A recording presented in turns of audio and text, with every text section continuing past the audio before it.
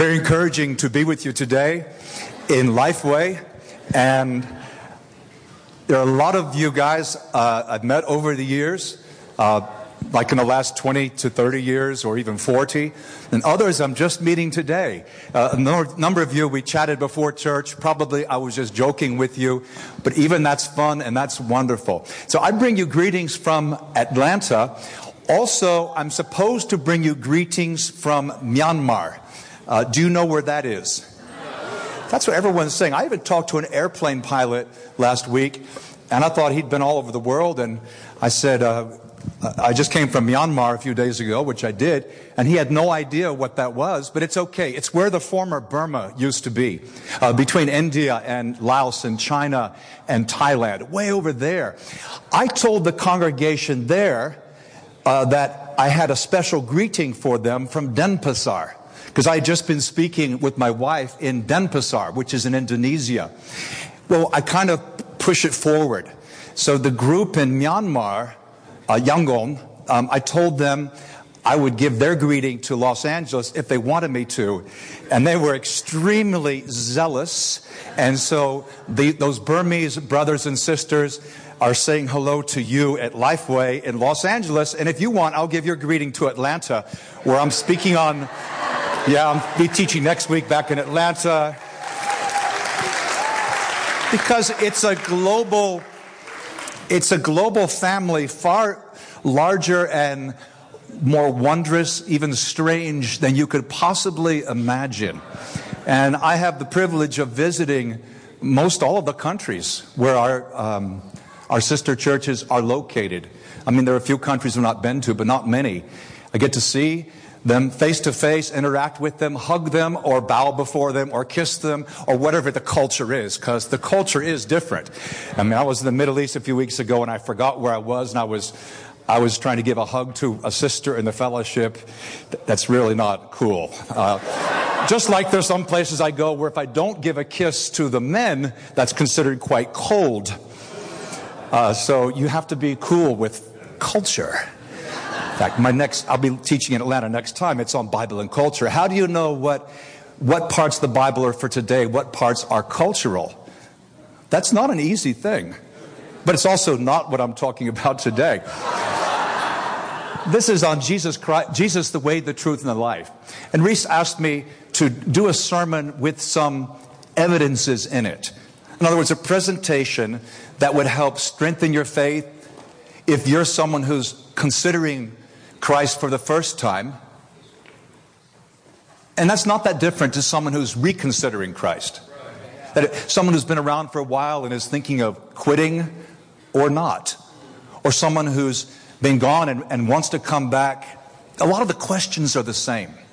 And so I'm really hoping that what I share will help you. Now, we've already felt today powerful evidence that Christ is real. He changes hearts. God reaches out to us. He rescues us through Jesus Christ. The things we heard with the communion. Thank you so much, Joan. But I want to give you even more reason for faith. And these will be some things that you could use, well, even with a skeptic. Jesus, the way, the truth, and the life. He was asked, when he went to... Can you see this all right?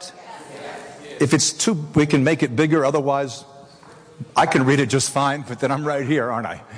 So Jesus comes to, you like that laser? That is a cool, someone gave that to me as a present. It's the first day I've ever used it. I'm really, I really like it a lot. Okay. Don't worry, it's safe. Jesus came to Caesarea Philippi. This is near the end of his ministry. And he wants to see what his followers really understand of him. Who do people say the Son of Man is? Now, Son of Man is one of the phrases Jesus applied to himself. It's one of the Old Testament ways of indicating the Messiah. So he's saying, who do people say I am? What do they say about me? And the response, some say you are John the Baptist. Others Elijah, others Jeremiah or one of the prophets. But what about you? Who do you say I am? This we must examine, because you cannot just expect the world to come to a friendly church and say, so many smiling Christians, he must be the way, the truth, and the life. In our world, that claim requires some kind of backup, not just the personal sharing, the life, though that's vital. In our world, most people on our planet are atheists, state atheists, secular atheists, or Muslims, Buddhists, or Hindus. I mean, that's the vast majority of the world. So you can't just say, well, I believe in Jesus, you should too, that's it. The problem is, which Jesus? When I was a boy, and I was brought up in a church background, not a church that read the Bible, but it was it helped me believe in God. I just didn't really believe in Jesus. But we had pictures of Jesus, who was, I think it's not unfair to say, he was a woman with a beard. He was almost always presented, not just unwanted facial hair. I mean, it was a beard, but he was slender, he was delicate. You know, he would often burst into tears. He would weep.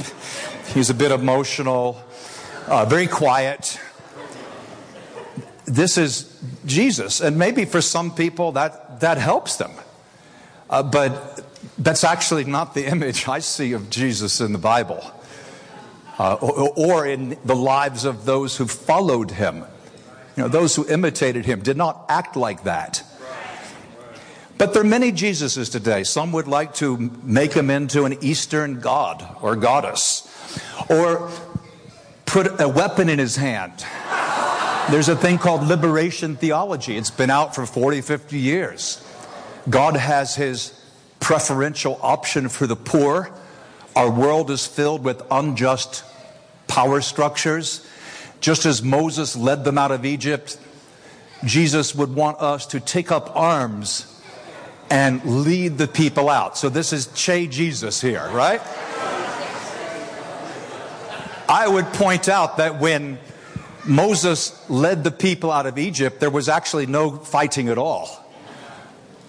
God is the one who did the violent stuff. The slave nation just walked away. But there's so many Jesuses. There's the metrosexual Jesus. And I'm not kidding.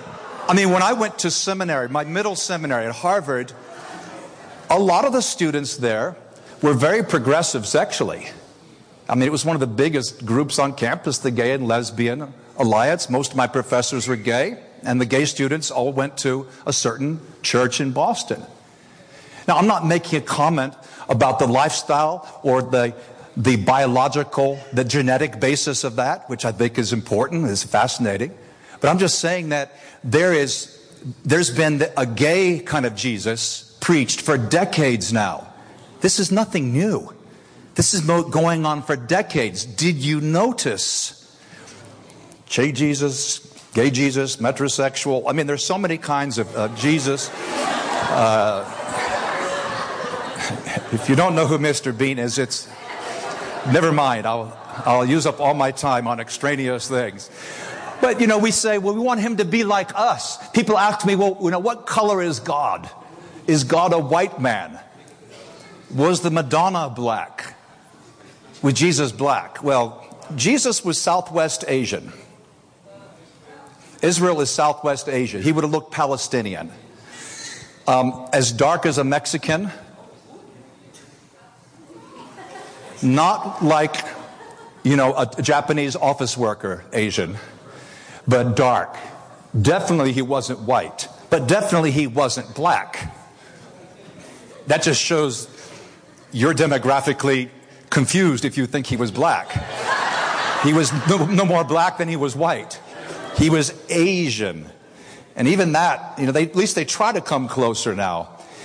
But there's so many Jesuses. Perhaps we feel more comfortable keeping Jesus in the manger. The manger is the food trough. It says in the Bible when he was born, they wanted to put him somewhere. I guess they had a kind of a border, a rim, an edge, and that was the food trough. which we call a manger, because in French it sounds so sophisticated. A manger, yeah. It's a food trough. It's where the pigs would go, except these are Jewish people, so it's probably donkeys. But we like the baby Jesus, because if we keep him as a baby, or we can just keep him on the cross, then he's at a safe distance from us. He can't actually make a claim on our lives if we keep him as a baby or keep him nailed up there on the cross. See, we tend to make Jesus in our own image. We tend to have all kinds of expectations. But I would encourage you to get your picture of Jesus from the Bible itself. And this is not to say that all traditional ideas of Jesus are wrong. But we've got to look at what the Bible says. Not just what my pastor says, my granny, the website I went to when I did my deep research. It's so funny. People today, they say, I've been doing some research on Jesus. Oh, really? What library? Is it a guide? Is it a master's or a doctorate? What are you doing? Oh, no, my friend sent me a link and I went to a website. I was at a website for 11 minutes. I've been doing my deep research. Well, I'm glad that you're doing this deep research. We can do better. We can do better. It was C.S. Lewis, and I won't explain all this right now, because we're gonna make tracks here. But he was a guy who helped people believe and come to faith. He was an atheist who came to faith in Christ, who said basically you've got to consider the possibilities. And so often when I present who Jesus is, I use a structure like this, a chart. You would find this in Compelling Evidence, my book. Can you read that? Does that make sense? Let's see how much of this we can cover in the time we have. You say this looks very analytical. Well, if you're involved in an intelligent conversation, your words can be analyzed and diagrammed. And if they cannot be, it just means because you haven't thought through your own position. If you have something worth saying, it can be analyzed. Yeah, but then there's no heart. Hang on a second. If there's heart but no meaning, how does that help us? Any more than, well, there's no heart, but we understand. No, these go together. Even Jesus said, love God with all your heart, soul, mind, and strength. Jesus adds in the mind, which is not in the Old Testament. They're basically just four possibilities. And we began considering the kinds of things that Jesus said.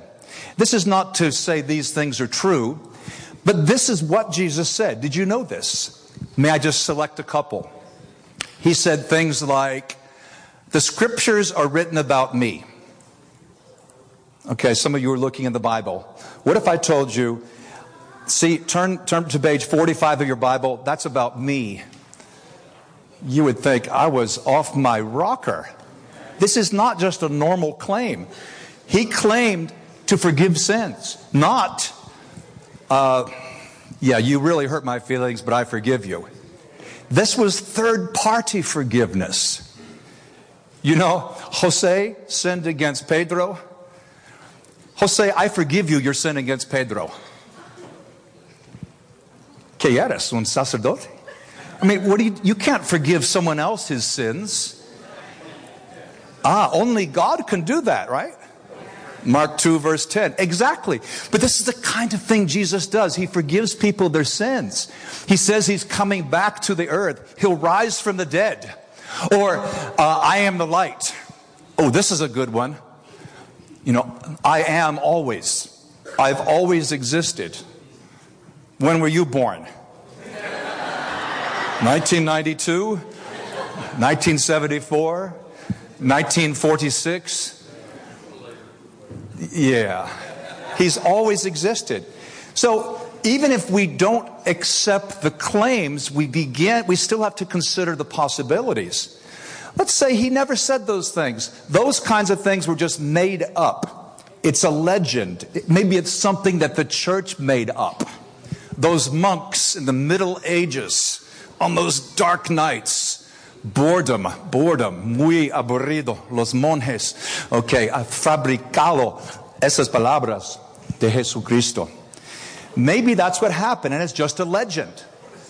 And it's very popular in the universities to say Jesus is a legend or it's mythology. We can't really trust it. A legend. A legend like what? Like Zorro? Like I Am Legend? Will Smith? Let's see, generally we know the difference between legend and history. Between fiction and nonfiction, we know. Like, if you think about the most profound childhood author, he passed on about 20 years ago, but we called him Dr. Seuss, Dr. Seuss. And he wrote great books like Put Me in the Zoo, Are You My Mother, and Yertle the Turtle. But maybe you remember his book, Fox and Socks. Let's discuss, is that fox historical? Is it a true fox? Well, what kind of discussion is that? How about Robin Hood? Is Robin Hood a legend or real? Well, maybe there was a Robin, but clearly embellished.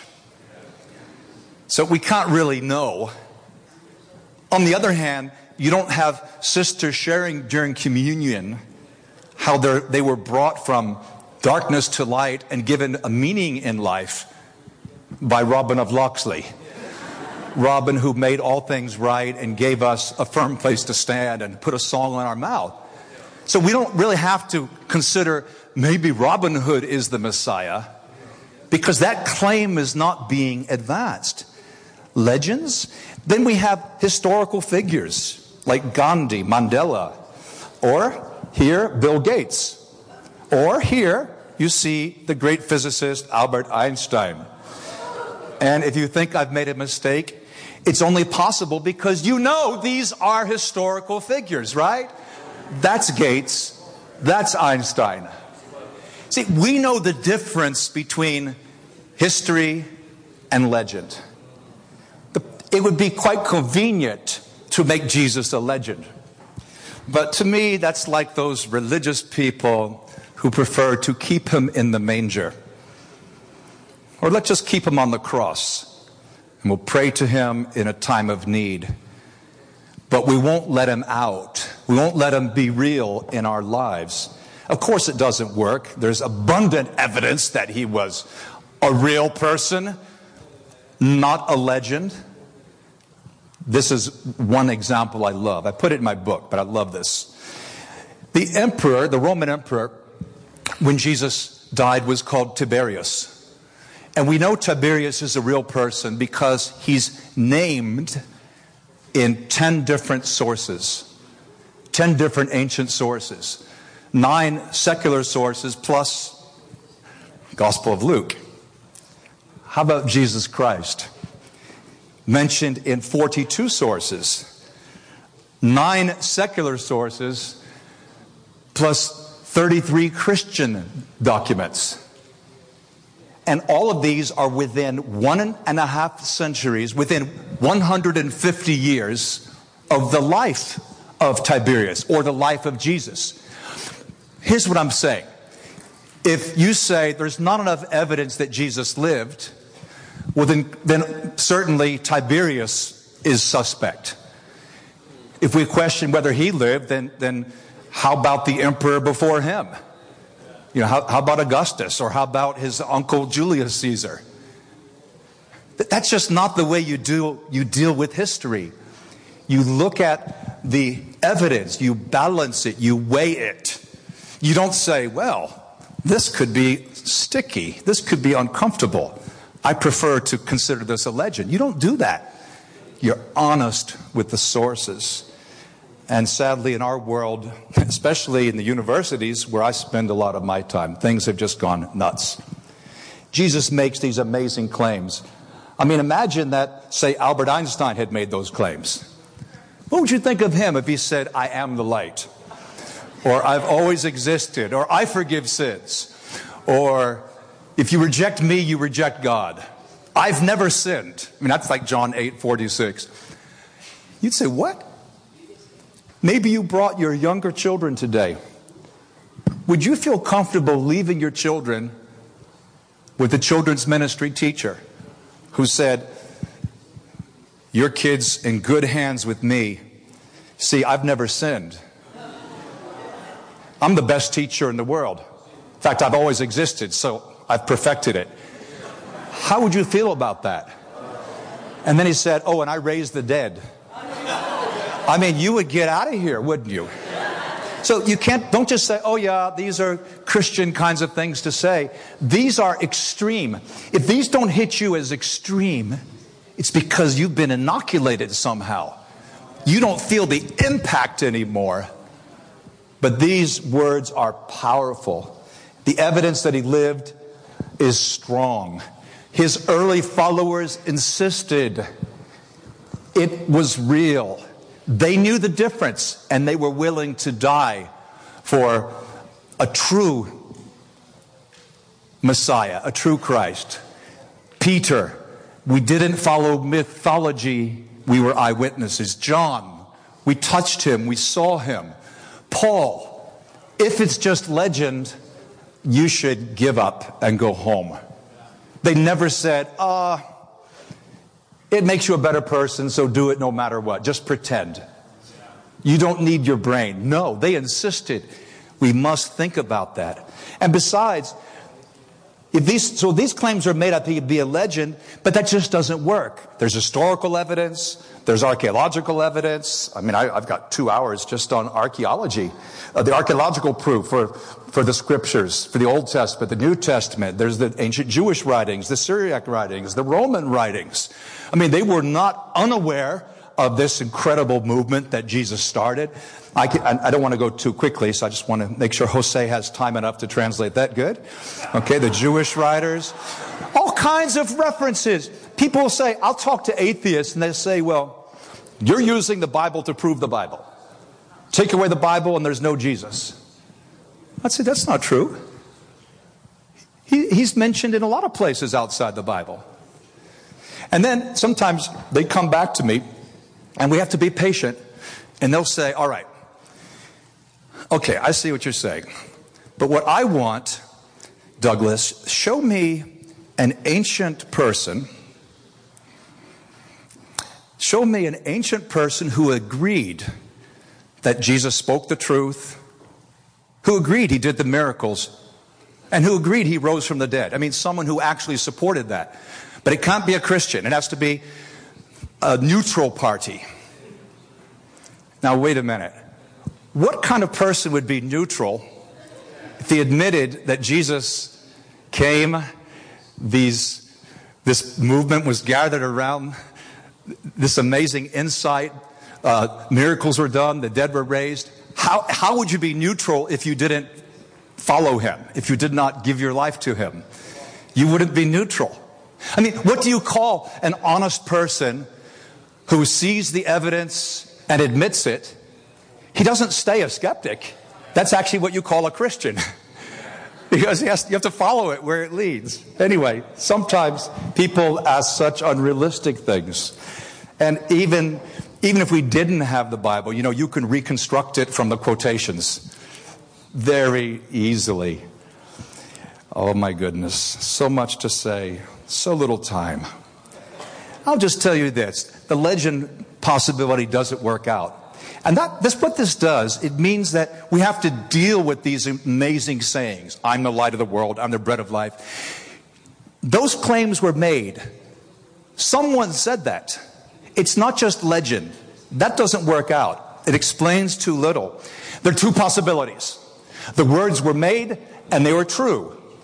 But then we'd get ahead of ourselves. Or those claims were made but they were false. If they were false, there are two possibilities. Jesus knew it was a lie, in which case, obviously, he'd be lying. Or he made these grandiose claims, but he did not know they were wrong, in which case he would be mentally unhinged. Well, let's consider this. The claims are made. They're false. He knew they were false. That's what you call a liar. I mean, if something is false, you know it's false, you say it anyway.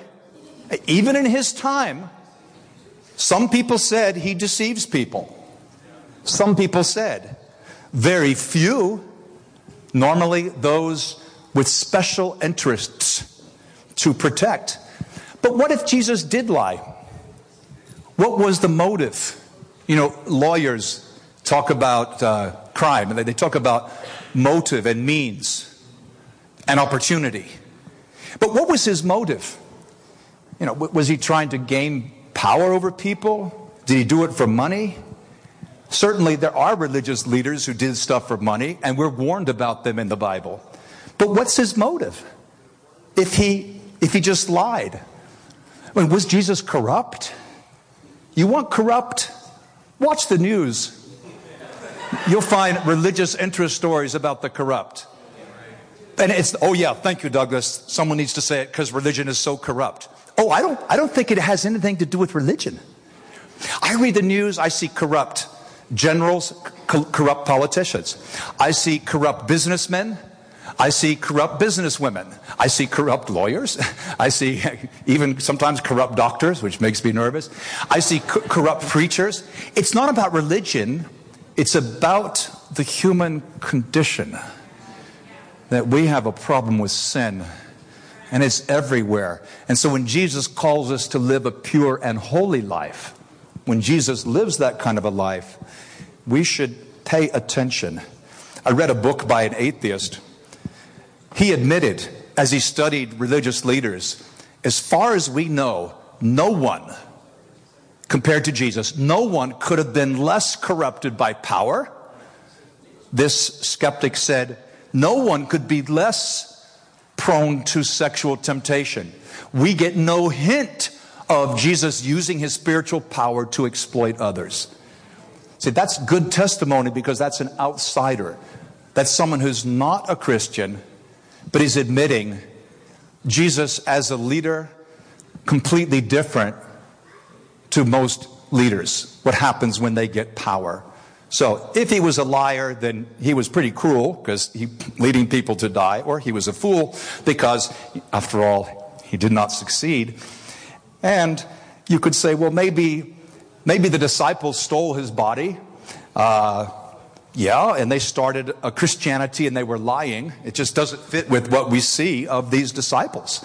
They weren't the kinds of people who made up lies. They were more the kinds of people who ran away and played it safe. At any rate, Jesus talks about truth. Compared to the world, Christ is the truth. What is truth? The Roman says, Pontius Pilatus, what is truth? Your word is truth. I am the way, the truth, the life. So there are multiple problems with saying Jesus is a liar. I think we can throw that one away. If he's not a liar, then where does this bring us? Okay, we have these claims that the church affirms, the things that Jesus said. They're not made up. Jesus said them. If they were false, there are only two options. We see he's no liar, so that's not possible. But that would mean that he didn't know they were false. Can you see? There are only limited possibilities. But if he didn't know they were false, he would be crazy. Now, I've met people, maybe you have. I've met people who believe that they are God. I have confronted people. A guy once came to my office. He said, I am the Alpha and the Omega. He claimed to be God. I disproved it to him, but it didn't change anything. I studied the Bible with a man who was convinced he was Jesus Christ. And he was trying to become prime minister of the country where I lived because this would be the second coming. The world has people like that, but usually they give themselves away at certain times. Jesus wasn't like that. Some people said, you're mad. He's crazy. Why listen to Jesus? But what kind of person was he? Was he really a lunatic, a twisted, warped, crackpot? What kind of person was he? Jesus was so stable. There's no sign of paranoia. They're out to get me, they're out to get me. Oh, they're coming, Peter, save me. He knows they're out to get him, and so he plans his travel schedule carefully. But at the end, he goes right to them. When he's finished with his ministry, he knows he's going to die. He knows he will not be tolerated. He's not a sociopath. He's not inconsistent in what he teaches. This guy is not delusional. He doesn't have the signs of he's not a narcissist. It's not all about him. He's a servant. He washes the feet of his disciples. In fact, he's so balanced. I wish I was like Jesus. I'm trying to be like Jesus. It's not easy. Perfect balance. He's tender, but he's not sentimental. Sometimes we're just so sentimental. We want everyone to be saved without any repentance. It's all emotion. And we think Jesus walked through the field and saw the lily of the field, and then he broke down into tears and couldn't control himself. He's not that way. Zealous, fearless, but he was wise. The balance, unworldly, not corrupted by the world. But what is his first sign recorded in John? It's a party sign. It's a party miracle as he turns the water into fine wine. And that doesn't fit with some theologies. Some people are so afraid of alcohol, they think, no way would Jesus do that. Sorry, it's in the Bible. He's confident, but not overconfident. Self-sacrificing, but he doesn't throw a pity party. He's urgent, but he's not, decapitated. He's not anxious. He's under attack, but he's not rattled. He's never harsh, even though he's so strong. A powerful leader, yet he's a man of prayer. The point is, he is so sane. He's not insane. He's completely sane. There's no evidence he's a lunatic. Children were comfortable with him. The oppressed, women were comfortable with him. Those who were not comfortable with him were those with an agenda and something to hide. But others were drawn to him, sometimes even against their will. Not because he hypnotized them. He was not a lunatic. And that leaves us only one other possibility. And so, Douglas, what do you mean in Muhammad? What are you talking about? The prophet, peace be upon him. What I'm saying is, we could look at the leaders of every world religion. We could look at the claims, what they taught. We could weigh these. We could balance these. I just came back from a Buddhist country. Okay, I can tell you what the Buddha taught. I studied Buddhism for a year when I was at Harvard. It's not a matter of respecting others. I respect the Buddhist.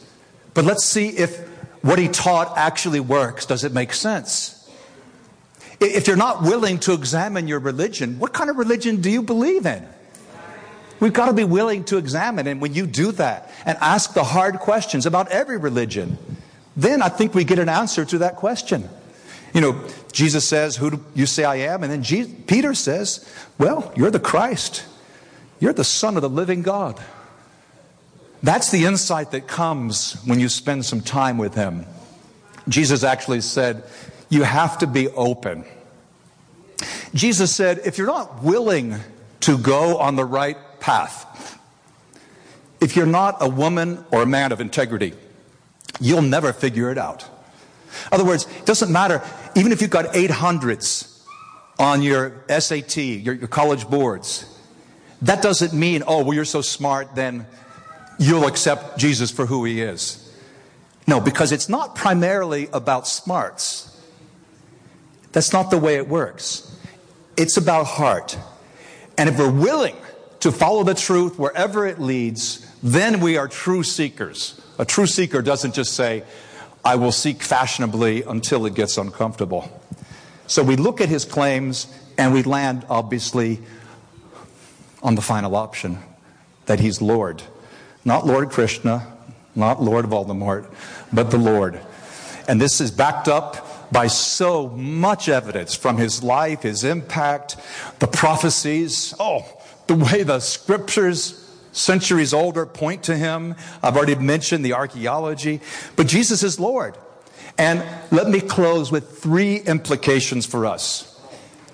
One is we have to accept his uniqueness. See, we've seen the possibilities. He's not legend, liar, lunatic. The only thing that makes sense is that he's Lord. That means first that you can't just say everyone else is Lord too. I just came from a Buddhist temple. I admire the Buddha. I've studied the scriptures. But you cannot say, yeah, Jesus is Lord and so is the Buddha. That doesn't work. I mean, Jesus claimed to be God as human. Buddha was agnostic. Buddhism is an atheist religion originally. You can't say they're both right. People are so disrespectful. They think they're being tolerant. They're being disrespectful. They say, well, basically, you see, my friend Aziz, my friend Ali, it's the same God. Really, they worship Allah, we worship the Lord. It's the same God. It's the same faith. Really, we agree on everything. You agree on everything? Are you patronizing your Muslim friend? Are you saying that your Muslim friend really does believe in Jesus? He just doesn't know it? They say he's a prophet. Well, yeah, they're like Christians. They just don't realize it. Do you know what the central teaching of Christianity is? The central teaching that explains the kingdom of God. What's the central teaching of Christianity? God becomes one of us. God comes to earth. That's the central miracle of the Bible. And what is that in Islam? That is the unforgivable sin. Any other sin except apostasy could be forgiven. But you say that God became human, unforgivable. So to pretend that their greatest sin and our most cherished doctrine, if we're Christians, that they're somehow compatible, is to be dishonest with the evidence. Be tolerant. But that's not what tolerance is. Tolerance is allowing the diversity, not pretending that everyone's right. Secondly, implication means obviously we must offer our obedience. Why do you say, Lord, Lord, and not do what I say? If Jesus is Lord, this means secondly that you're not the Lord. And you may say, well, I would like to just have the world revolve around me. Stop right now. I want to get off. You can react the way Felix did. He got nervous by the gospel. He said, I'd like to keep coming to church, Paul. When it is convenient, when I feel good, I'll come back. Paul didn't allow that. If he's Lord, there are consequences, and he's earned it. And finally, if he's Lord, you can't just be a doubter forever. You have to deal with the doubt. Thomas doubted even after the Lord. You should look at this later on, John chapter 20. But he comes to Jesus, and he says, I would have to see it to believe it, even though he already believed it. He was willing to die. He comes, and Jesus visits him the next week. He says, stop doubting, put your hand in my wound. Thomas says, my Lord and my God. And Jesus doesn't say, I'm not God. I'm not Lord. Of course he's God. Of course he's Lord. And he understands, God understands our need for proof, our need for evidence. That's wonderful. That's where I can help the struggler. I can help when I speak in the different universities. But you cannot, what's not acceptable is to just struggle and doubt perpetually. Eventually, you have to come to a decision. Jesus is Lord. The evidence is strong. We should accept his uniqueness, offer our obedience, and then deal with our doubt.